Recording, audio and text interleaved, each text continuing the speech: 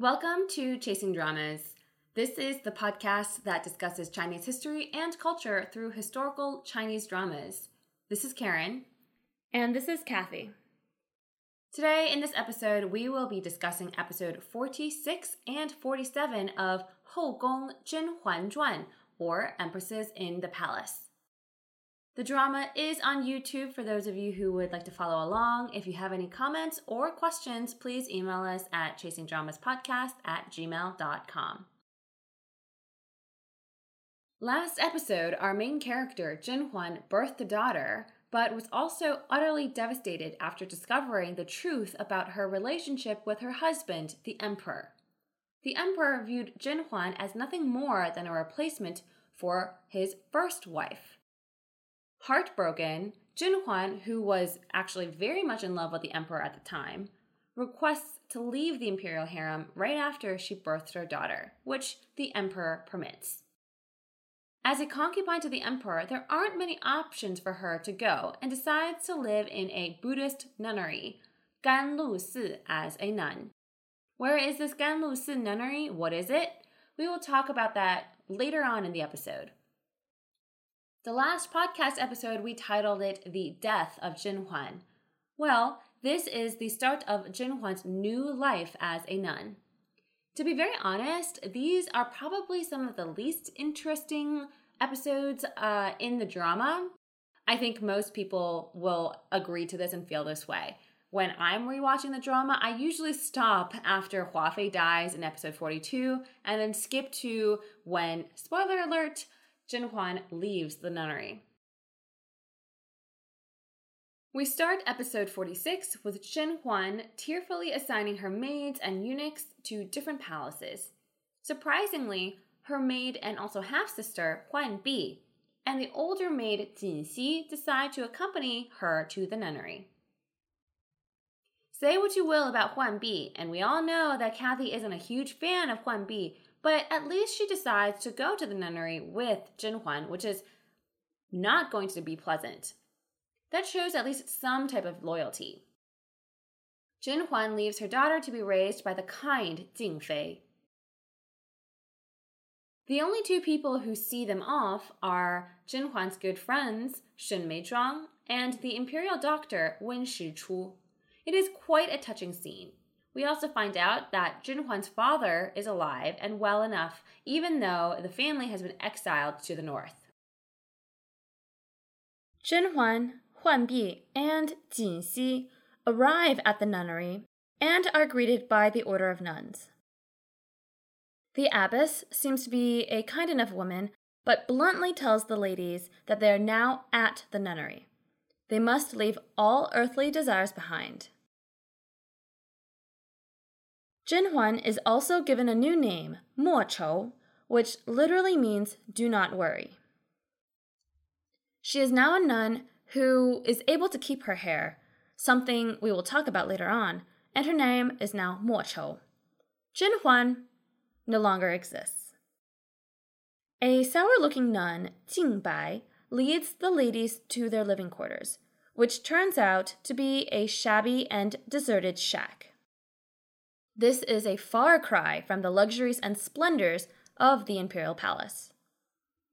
They face their first trial shortly after arriving. Zhen Huan starts suffering from cramps due to her recent birth, and her maid Jin Xi tries to ask for some brown sugar to help soothe the pain. But these nuns are not very generous. They instead ignore Jin Xi and dismiss her. This is very counter to how nuns are supposed to behave. Nuns are supposed to be super nice. Well, there is at least one nice soul in the nunnery, Mo Yan, which means do not talk. This grouchy nun barges in and gives Zhen Huan a bag of brown sugar, but she says this is just to keep Jin Xi from bothering everybody else. Zhen Huan realizes that life in this nunnery is going to be very tough. Not just living in a nunnery type life is going to be tough, but people are going to be pretty terrible to her. Back at the palace, the Empress Huang Hou is playing with Zhen Huan's daughter. The princess's title is Long Yue, or hazy moon. Let's pause for a second. 皇后, you are the one who created this whole situation. How can you just be playing with the child? Okay, no, we know exactly how. A. The empress knows how to play the devoted wife in front of the emperor. And B. This princess is just a princess. She is no threat to the empress. While playing with the princess, the empress seizes this opportunity to solidify her faction within the imperial harem. The emperor wants to promote other women in the imperial harem because he has stripped Zhen Huan of her titles. The emperor wants to promote Shen Meizhuang, but the empress subtly belittles Shen Meizhuang, specifically highlighting her ties to Zhen Huan. The emperor is still very salty about the whole situation with Zhen Huan, so he agrees with the empress's decision. Only Qi Guiren gets promoted from a noble lady to a concubine or a pin. This Qi Guiren is on team Huang Hou, or on the team of the empress. There are a couple of scenes showing the abuse that Zhen Huan experiences in the nunnery while the empress is living her life in the palace. She doesn't have much to worry about in the palace. Everything is going to plan. I guess in her boredom, the empress Huang Hou gets this brilliant idea when she chats with the empress dowager Tai Hou. She says that there is frost in the south, which could damage the next year's harvest. Tai Hou tells Huang Hou, the empress, that the emperor wanted all of the women in the imperial harem to pray to the gods for a good harvest. Well, why not pray right at the nunnery where Zhen Huan is currently banished? It's holy enough. I feel like you can hear a mwahahaha from the empress. Well, beyond just gloating, the empress has another reason for wanting to do this. In her own palace, the empress divulges the real reason as to why she wants to bring the imperial harem to pray at this specific nunnery. Her own posse of women comprised of An Lingrong, who is now An Pin, and Qi Pin, are waiting for her in the empress's palace. As the empress puts it, the emperor is still not over Zhen Huan despite her banishment.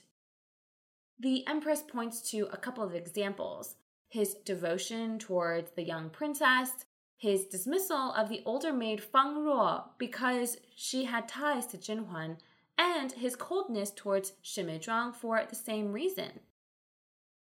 The empress is worried that Zhen Huan might have a comeback. She needs to personally see Zhen Huan's current state to be sure that her own position is safe. This woman is always calculating. At the end of this conversation, the empress Huang Hou also gifts Qi Pin a red jade necklace, but curiously doesn't gift anything to An Lingrong. An Lingrong makes a comment on its peculiar smell. Hint, hint. Anytime something smells wrong in this drama, there's something wrong with it. We know An Lingrong is a jealous type, but why doesn't she get too disappointed for not getting this gift? We'll see this in future episodes. It's already been 3 months since Zhen Huan has left. Her good friend Shen Meizhuang is worried about her, so she sends the imperial doctor Wen Shichu on a trip to visit Zhen Huan. The good doctor is, how should I say it, stunned by what he sees at the nunnery. Zhen Huan is doing chores with the rest of the women. What's worse, Zhen Huan also has chilblains, which are small lesions caused by inflammation from exposure to the cold air. Not just her, but Huan Bi and Jin Xi too. There's not much the doctor can do but give them whatever medicine he has. Life continues to be basically terrible at the nunnery. The nasty nun Jingbai must have a vendetta or something against Zhen Huan because she orders Zhen Huan to wipe all the floors in the main hall. The other nuns gossip and belittle her. Again, shouldn't this place be like a place of zen and of prayer? Why are all of these nuns gossiping? As Jinhuan is wiping the floors, a surprise visitor shows up. Why, it is the 17th prince, Guo Junwang. We haven't seen him in a few episodes, and we find out why. The two have a chat at a nearby river. The 17th prince was banished to the city of Shengjing, or modern-day Shenyang, for speaking up for Jinhuan's father, and he has now only just returned. He actually has a gift for her, a painting of her daughter, Jingfei, and Shen Meizhuang. This is actually very touching and extremely thoughtful. But that's not all. He's even brought materials for Jinhuan to make clothes for her daughter's first birthday. I think this is like really early, but whatever, we'll give him props. He's thought of everything, including the princess's measurements.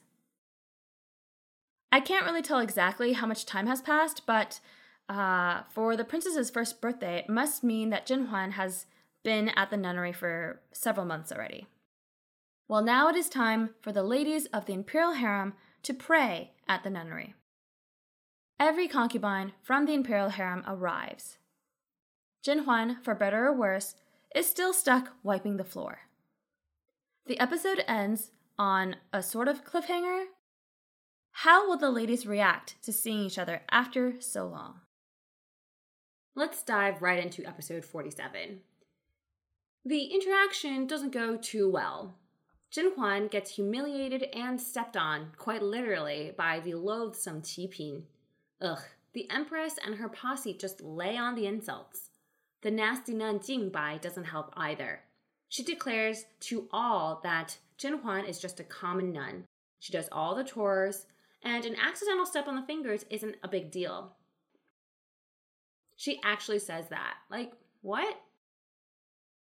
The Empress, in her serene but pretentious way, just states, Jinhuan is the same as the other nuns. She should be treated as such. Basically, Huang He, the Empress, is just implicitly allowing the other nuns to continue their horrendous treatment towards Jinhuan. Shen Meizhuang, the amazing friend that she is, steps up to Jinhuan to try to help. Jinhuan is the mother of a princess. She deserves better treatment. This does not go over well with Qi Pin nor the Empress. The Empress just simply states that everyone has their own position in life. A commoner cannot compare to an imperial concubine. Know your position. You have stepped out of position today. You will be punished to pray at this temple for the rest of the day. So, Shen Meizhuang is left kneeling on the ground to stay the rest of the day with Jinhuan. But she is an amazing person and does just that. Back at the palace, the Empress is very pleased with the turn of events for the day. She sees with her own eyes that Jinhuan is no longer a threat to anyone. It's the Emperor who still can't leave anything behind. Now it's finally time to gloat. She orders Qi Pin and An Lingrong to focus on maintaining favor with the Emperor. We also find out that Qi Pin has been bribing or instructing the nasty nun Jingbai to be horrible to Jinhuan, which answers the question of why is Jingbai so terrible. Despite her punishment during the day, Shen Meizhuang still tends to the Empress Dowager Taihou.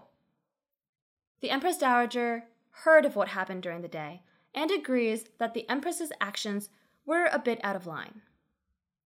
Shen Meizhuang begs the Empress Dowager to help Jinhuan's situation. We've said time and again that the Empress Dowager is a shrewd and calculating woman. She at first hesitates, but I think what truly sways the Empress Dowager into agreeing is hearing Shen Meizhuang's true devotion to Jinhuan. This type of friendship is rare in the imperial harem. That, and also Shen Meizhuang's framing of the princess's situation. A princess should not have a mother treated in such a manner. The Empress Dowager agrees to do something, but she then turns her attention towards Shen Meizhuang's own favor with the emperor. Shen Meizhuang does not care for it. She actually requests to move to Sui Yuxuan, Zhen Huan's old quarters. This is basically a death sentence for her own prospects of favor, but she doesn't mind. The Empress Dowager sighs, but also agrees to this request. Time flies by. It is already the princess's first birthday. Zhen Huan has completed her gift for her daughter and meets the 17th Prince Guo Junwang on the appointed day. The 17th Prince is really flirting with Zhen Huan, but Zhen Huan is either oblivious to this or too jaded now to care. She basically shuts him down. On her return to where she's living in the nunnery, Zhen Huan is quite excited to see a surprise visitor. It's none other than the senior maid, Fang Zhuo. This maid now serves the Empress Dowager. Fang Zhuo brings some gifts and medicinal supplies from Shen Meizhuang and the Empress Dowager. She also shares the news that the palace is preparing a grand celebration for the princess's first birthday. Zhen Huan is obviously very happy to hear this. In the meantime, Zhen Huan also asks who still keeps the Empress Chunyuan's belongings. Fang Zhuo, the maid, tells Zhen Huan that the vast majority of those belongings are with the emperor, then the empress, and a few are with the Empress Dowager. The Empress Chunyuan had a favored jade collar necklace that was gifted to her for her wedding night. Upon hearing this, Zhen Huan makes a request of her own. She asks the maid, Fang Zhuo, to have artisans in the imperial palace make a similar collar necklace out of jade for the princess to wear during her birthday. The maid agrees. Even in exile, Zhen Huan is planning for her daughter's future. Since she can't do much, the few things she can do is to suffer the terrible treatment from the other nuns in order to loosen the wariness from those in the palace towards the princess. If Zhen Huan remains harmless, no one will place their attention towards the princess. Zhen Huan knows full well that the princess must rely on her father's favor for any position in the imperial harem. So, Zhen Huan asks for the artisan to make a similar collar necklace for the princess because now she knows how much weight the emperor puts on things related to Empress Chunyuan. Zhen Huan is hoping that the collar necklace will stir pleasant memories about the Empress Chunyuan for the emperor, and if the princess wears that necklace, the emperor in turn will favor the princess. At least now, Zhen Huan knows the key, so to speak, to the emperor's heart. His secrets have been revealed to Zhen Huan, so she knows how to manage his attention. Before the maid leaves, she announces quite loudly for the other nuns spying outside to hear that she, the maid, will return monthly for copies of Buddhist scriptures, as requested by none other than the Empress Dowager. This request acts as a shield for Zhen Huan. If someone from the palace comes monthly from the Empress Dowager's palace no less, then other people both at the nunnery and the palace can't literally kill Zhen Huan or torture her too badly. This is all by the grace of the Empress Dowager. A simple request that is nonetheless very effective. It's not like the Empress Dowager actually cares about those Buddhist scriptures, but it is just a way to say, if Zhen Huan is not healthy enough to write these, then I will be very upset. Well, it's time for the Princess Longyue's birthday. She does indeed have a jade collar necklace on, and you can really tell that Jing Fei is a devoted mother. The emperor arrives, and he immediately notices that jade collar necklace. Jing Fei quickly states that she was the one who asked artisans to make it for the princess. The emperor isn't angered. He merely states that it looks familiar. The kind Duan Fei chimes in with the exact words to help the princess. She says the late Empress Chunyuan had a similar one, but Jing Fei entered the harem late, so she couldn't have seen it. There are many layers to this statement. Number 1, Duan Fei is invoking the memory of Chun Yuan, so it is top of mind for the emperor. And 2, she is protecting Jing Fei from being accused of purposefully copying Chun Yuan. Jin Huan was severely punished earlier for accidentally wearing a robe of Chun Yuan. Duan Fei didn't want Jing Fei to be reprimanded for it in this situation. The emperor doesn't suspect a thing and actually gifts his daughter the necklace from the late Empress Chun Yuan. This is even better than what Jin Huan could have hoped for. This necklace will be what we call a talisman for the princess. If ever the emperor gets mad at his daughter, if she's wearing the necklace, he might think twice about any punishment. Very effective, don't you think? What else happens in this episode? There are 2 major storylines. First, on his way back from the princess's birthday festivities, the emperor passes by Sui Yuxuan, the palace where Jin Huan used to live. He's surprised to see his own son, the unfavored 4th prince, waiting outside. He asks his son what he's doing outside of the palace, and the 4th prince explains that Jin Huan was always kind to him when he was young, telling him to read and focus on his studies in order to be a good son. The emperor hears of Jin Huan's kindness towards the son and decides to enter the palace. The emperor is quite saddened to see that Jin Huan left almost everything that he had given her. Clearly, he is upset she's gone and is still not over her. The second storyline is that Jin Huan meets a kind-looking nun who turns out to be none other than Shu Taifei, a concubine to the previous emperor Kangxi and, as fate would have it, the mother of the 17th prince Guo Junwang. Jin Huan and this woman are both women from the imperial harem who have left the palace to live out their lives as nuns. Jin Huan actually has her Chinese instrument, the guqin, called changxiangsi, that used to be owned by this Shu Taifei. Jin Huan accidentally broke it earlier in this episode, but was able to bring it to this Shu Taifei in order to fix the instrument. Who happens to be with his mother when Jin Huan comes to visit? Why, of course, it is the 17th prince. Lots of conversation ensues, primarily around trying to find Huan Bi a husband. The 17th prince thinks that Huan Bi would be good with his servant Ah Jin since they get along very well, but Huan Bi is like, nope, not impressed. It's getting more and more obvious to everyone that the 17th prince is interested in Jin Huan. He even calls her Huan a very intimate nickname. Huan Bi warns Jin Huan of the 17th prince's affections towards her. This man is the younger brother to her husband. That's definitely taboo, don't you think? Jin Huan flatly states that they are just 知己 or confidants. The episode ends with the 17th prince's servant delivering the news that the Empress Dowager is looking to find a wife for the 17th prince. Jin Huan says that she's happy for him, but this is not what the servant wants to hear. He asks her, does she truly not know who the 17th prince wants for his wife? Buddy, you gotta stop. This is a very dangerous topic.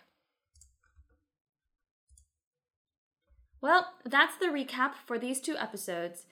Stuff happens, but not really, so things just are chugging along. I will compare these episodes to the training montage in the movie The Dark Knight Rises. Remember when Batman gets thrown into the pit by Bane? His back is also broken by Bane. This is kind of, him in the pit is basically Jin Huan right now. Bane is wreaking havoc in Gotham, and we have the Empress wreaking havoc in the Imperial Harem. So those are that comparison.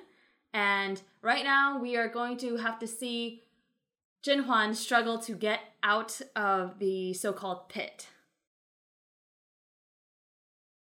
That's the comparison that I have when I was watching these scenes.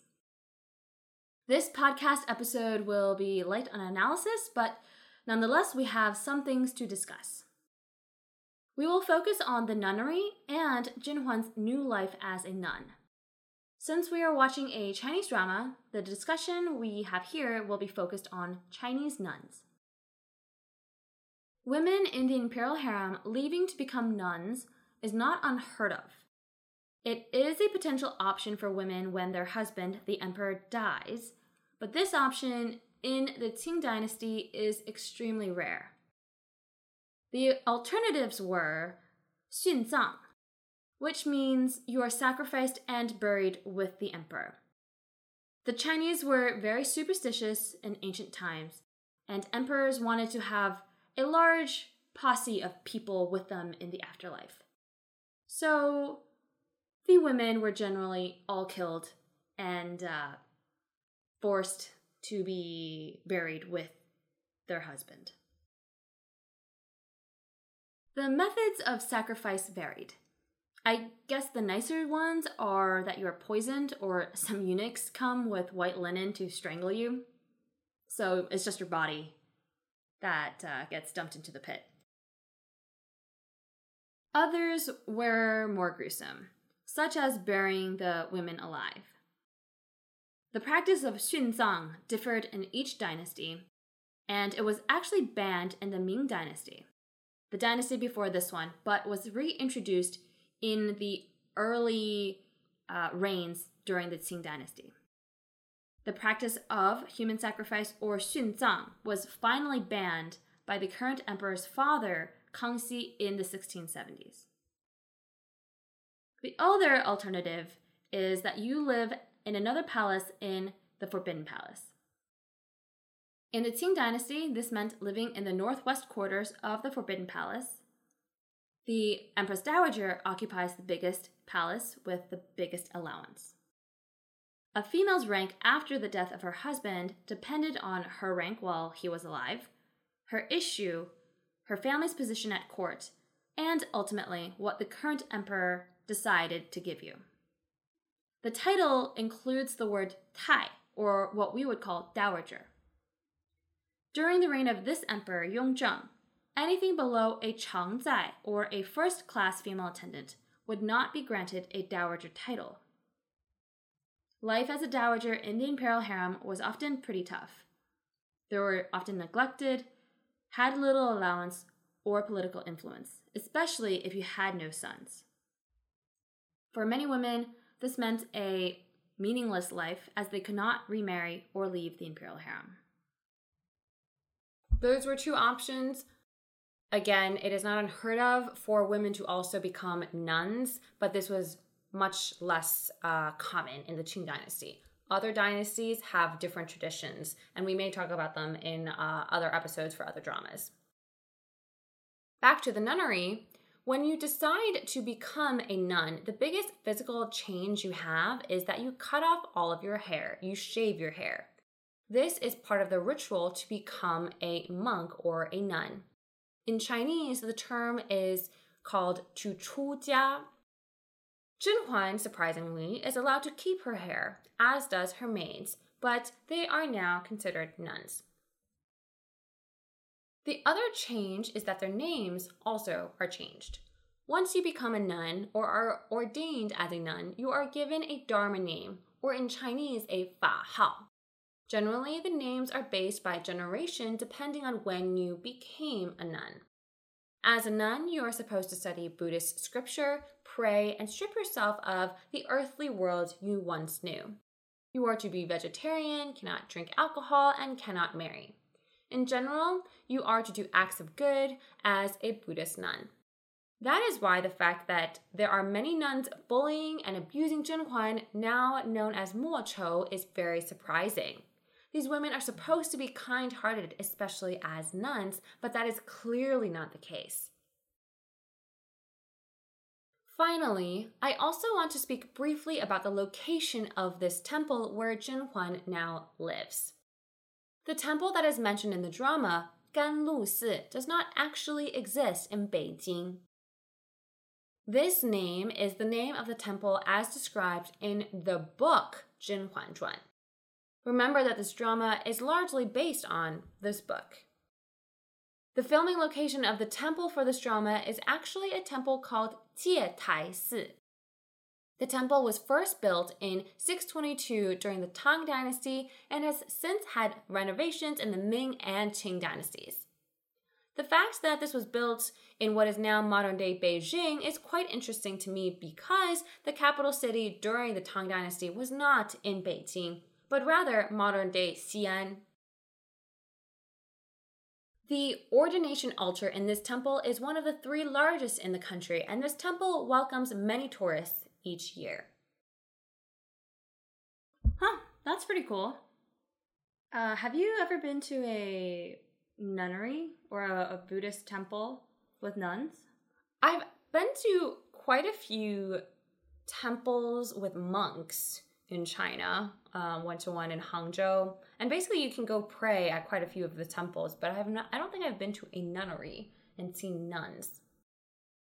Well, that is it for today's episode, discussing episode 46 and 47 of Empresses in the Palace. The next few episodes, we will see the affections of the 17th Prince on full display. Please email us at chasingdramaspodcast@gmail.com if you have any questions or comments, and we will catch you in the next episode.